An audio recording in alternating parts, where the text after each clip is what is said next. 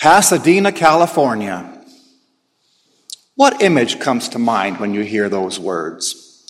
Perhaps you think of the annual Rose Bowl parade, where we in the great white north on New Year's Day tune in and see those beautiful flower-covered floats and those marching bands in the streaming sunshine. Or maybe you think of that beautiful city with the tall palm trees lining the streets, nestled between Los Angeles and the San Gabriel Mountains. Or if you're a tech person, maybe you think of Caltech and NASA's Jet Propulsion Lab. Well, we lived for 2 years in that little piece of paradise, and we discovered some things that the typical tourist on a casual visit might not observe.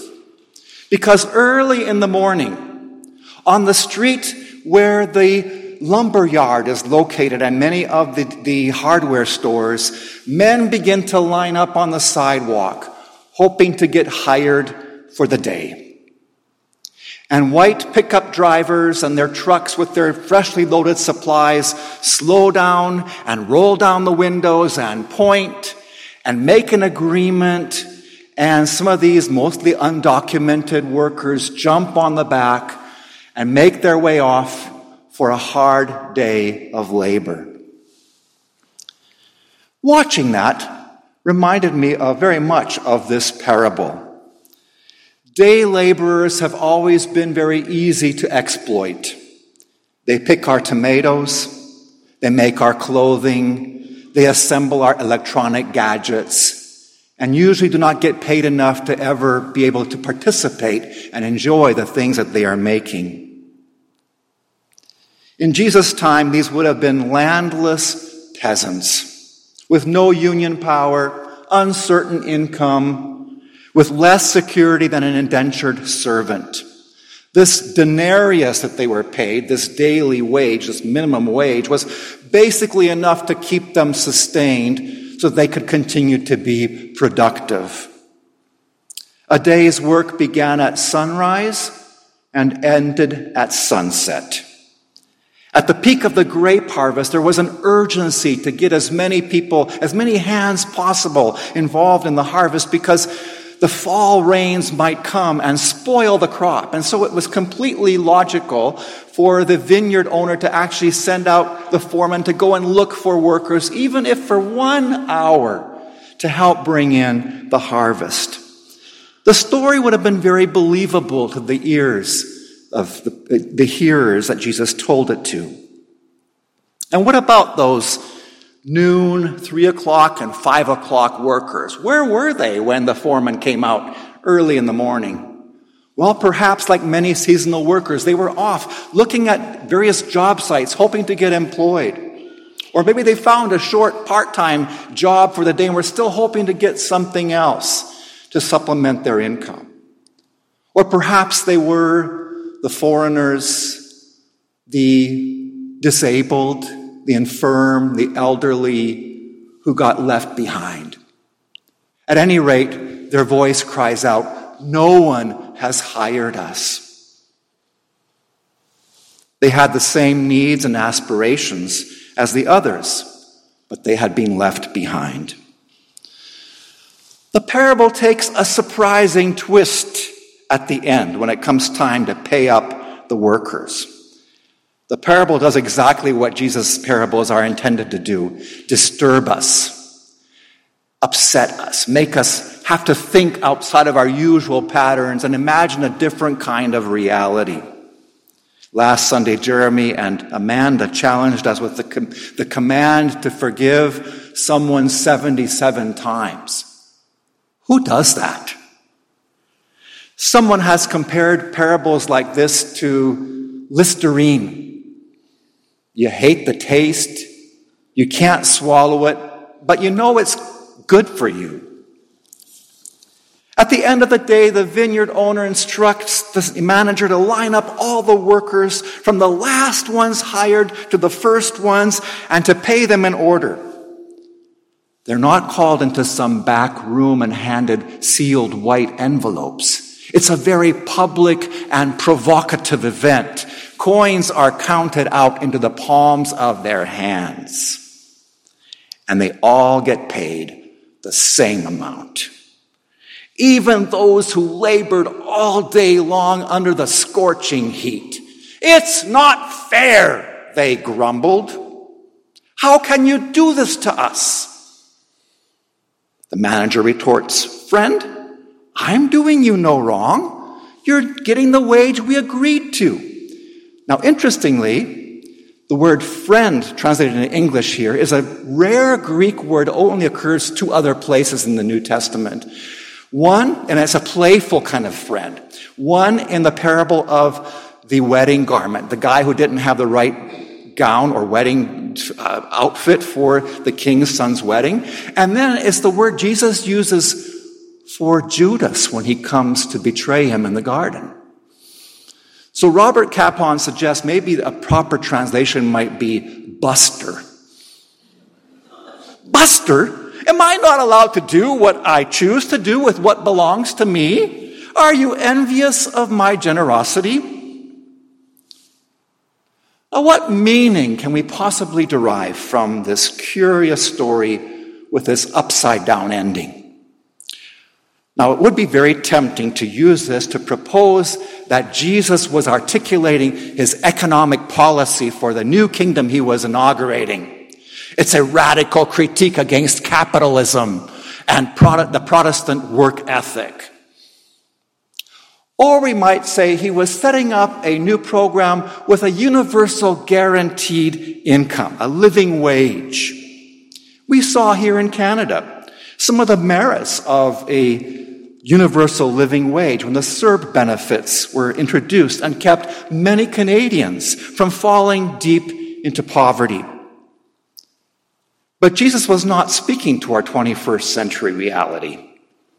Within his context, if all managers were to adopt the payment method that he had just described, how many people would show up at 6 o'clock in the morning to work under the hot sun? No, they'd come at 5 and work an hour and still get paid their denarius and go home happy.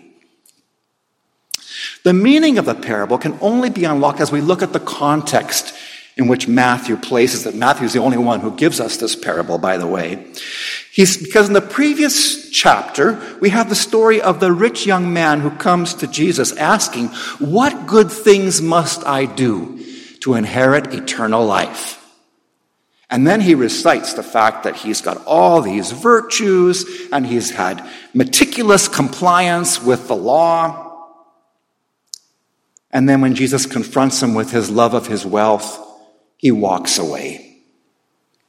Well, Peter then reminds Jesus that we, your disciples, have left everything to follow you. What do we get out of the deal? And Jesus says, oh, you'll get to sit on thrones and judge the 12 tribes of Israel.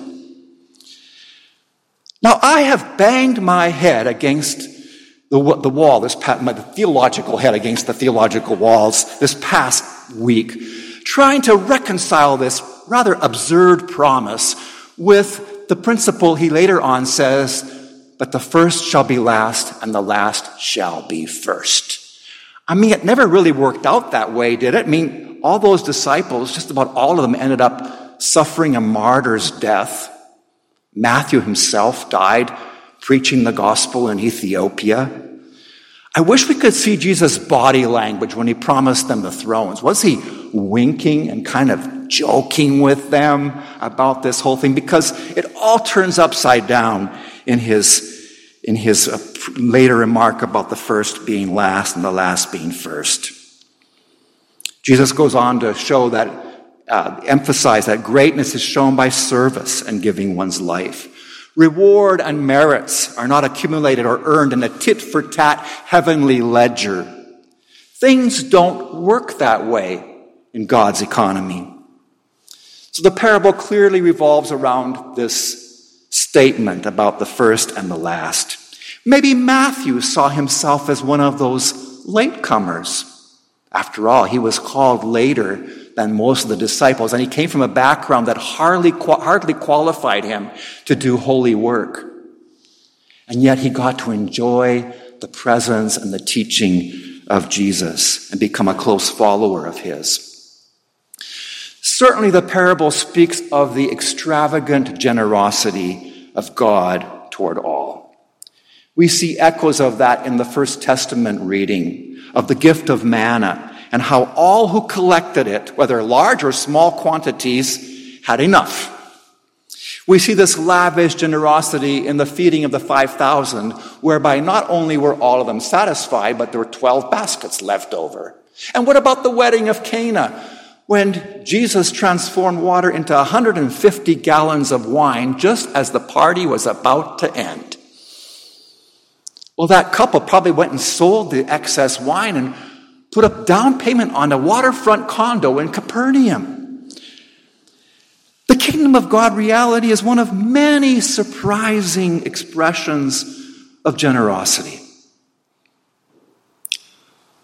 I cherish the few times that I, or we as a couple, have participated in acts of unusual generosity. They are fewer than I would like. Some of my biggest regrets in life were those times when I was stingy and missed an opportunity to express the warm, welcoming heart of God. Can you think of some time when you were the recipient of extreme or extravagant, surprising generosity? I'm going to take the mic and roll here and have 2 or 3 of you share, and I'll share one of my stories first. That way you can kind of think about maybe something you might want to share with us where you received extravagant generosity.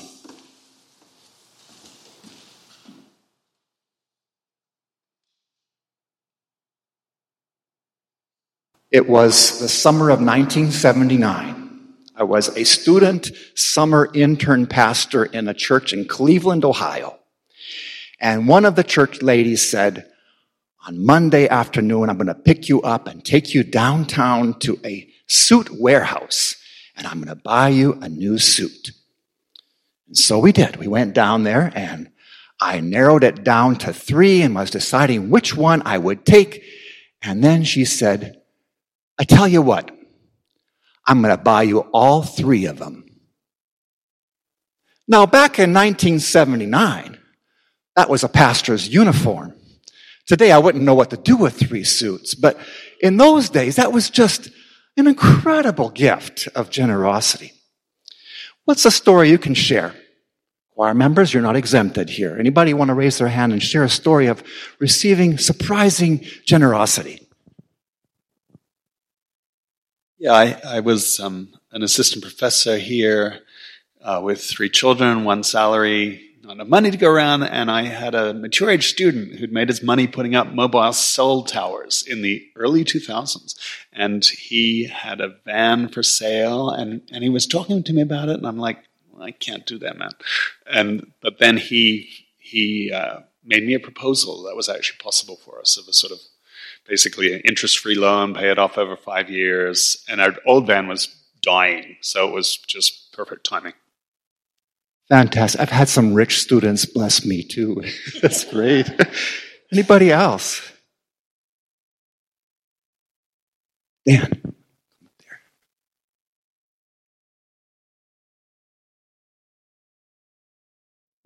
Maybe a small thing, but I certainly remember it. I was a missionary kid out in Nigeria, and my brother and I used to play tennis as young boys, and our rackets, of course, the strings, a lot of them were broken. Well, one day, 2 new rackets arrived, and it was anonymous, and some nice tennis balls. So it's something I never forgot. One more? Another. Ken, I'm getting my exercise here.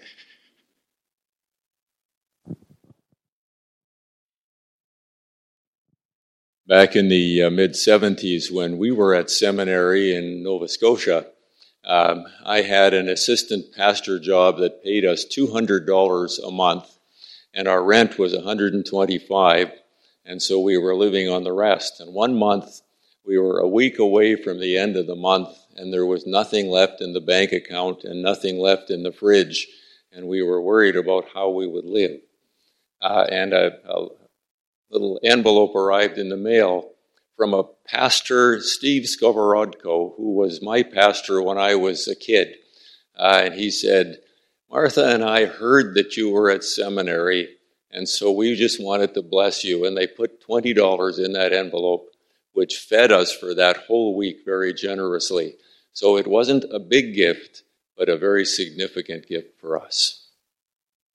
Thank you. I see heads nodding. I think many of you have experienced those surprise gifts in the mail at times, or even an unexpected refund from Revenue Canada. It just blows your mind.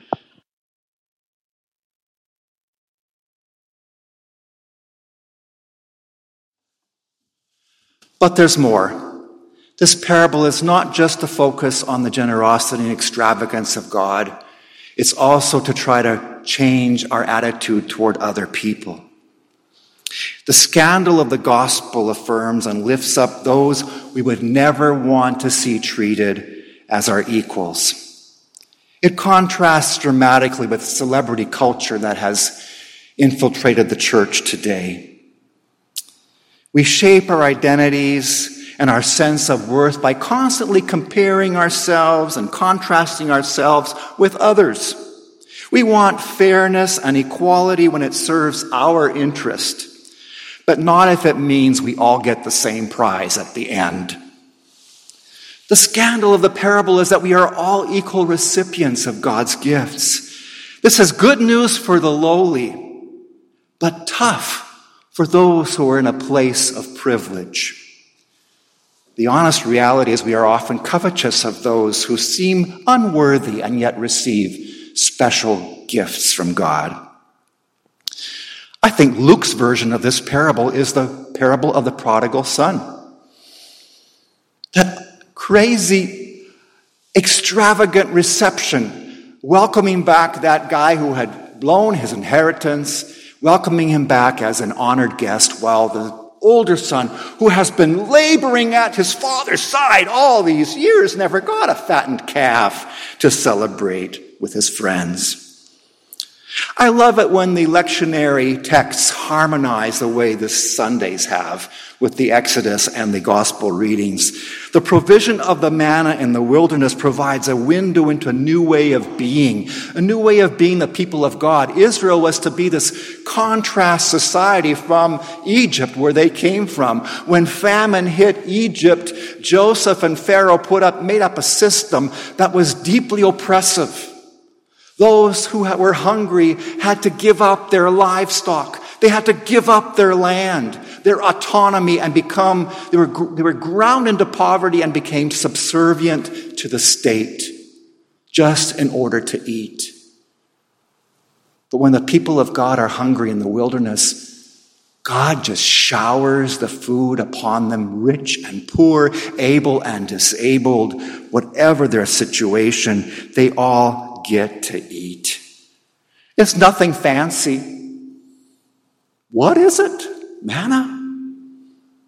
But it sustains them, which is the point of our prayer each Sunday as we gather. Give us today our daily bread. We don't ask for gas for our BMW or for a new iPhone. It's just the provision, the sustenance that God provides. When it comes to God's kingdom, there's only one prize: being in God's presence now and forever. There's no consolation prize. There's no silver or gold. And anyone is allowed in, whether they signed on early on or they skidded in at the last minute.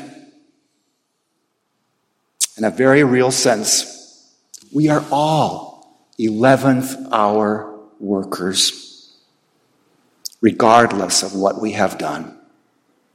And God is excited for each one of us that we're in, no matter how long our commitment.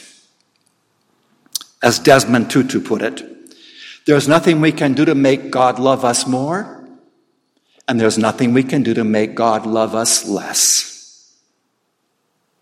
It's a strange kingdom indeed, where there's nothing to earn. Thanks be to God. You have received a little poem by Andrew King. Sandra's going to come up and read it for us. Andrew King is a blogger in Ontario, and he takes the gospel texts of the lectionary and puts them into poetry. So I'd like to have us conclude with Sandra reading this for us, and we'll spend a few moments in meditation afterwards before we have the offering.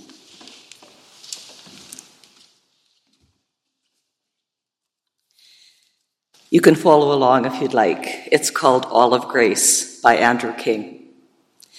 Like sun that shines the same on every face, both vineyard and the work, the owner's gift, we learn at end of day, it's all of grace. Upon the earth, each person has their place as surely as each star its nightly shift.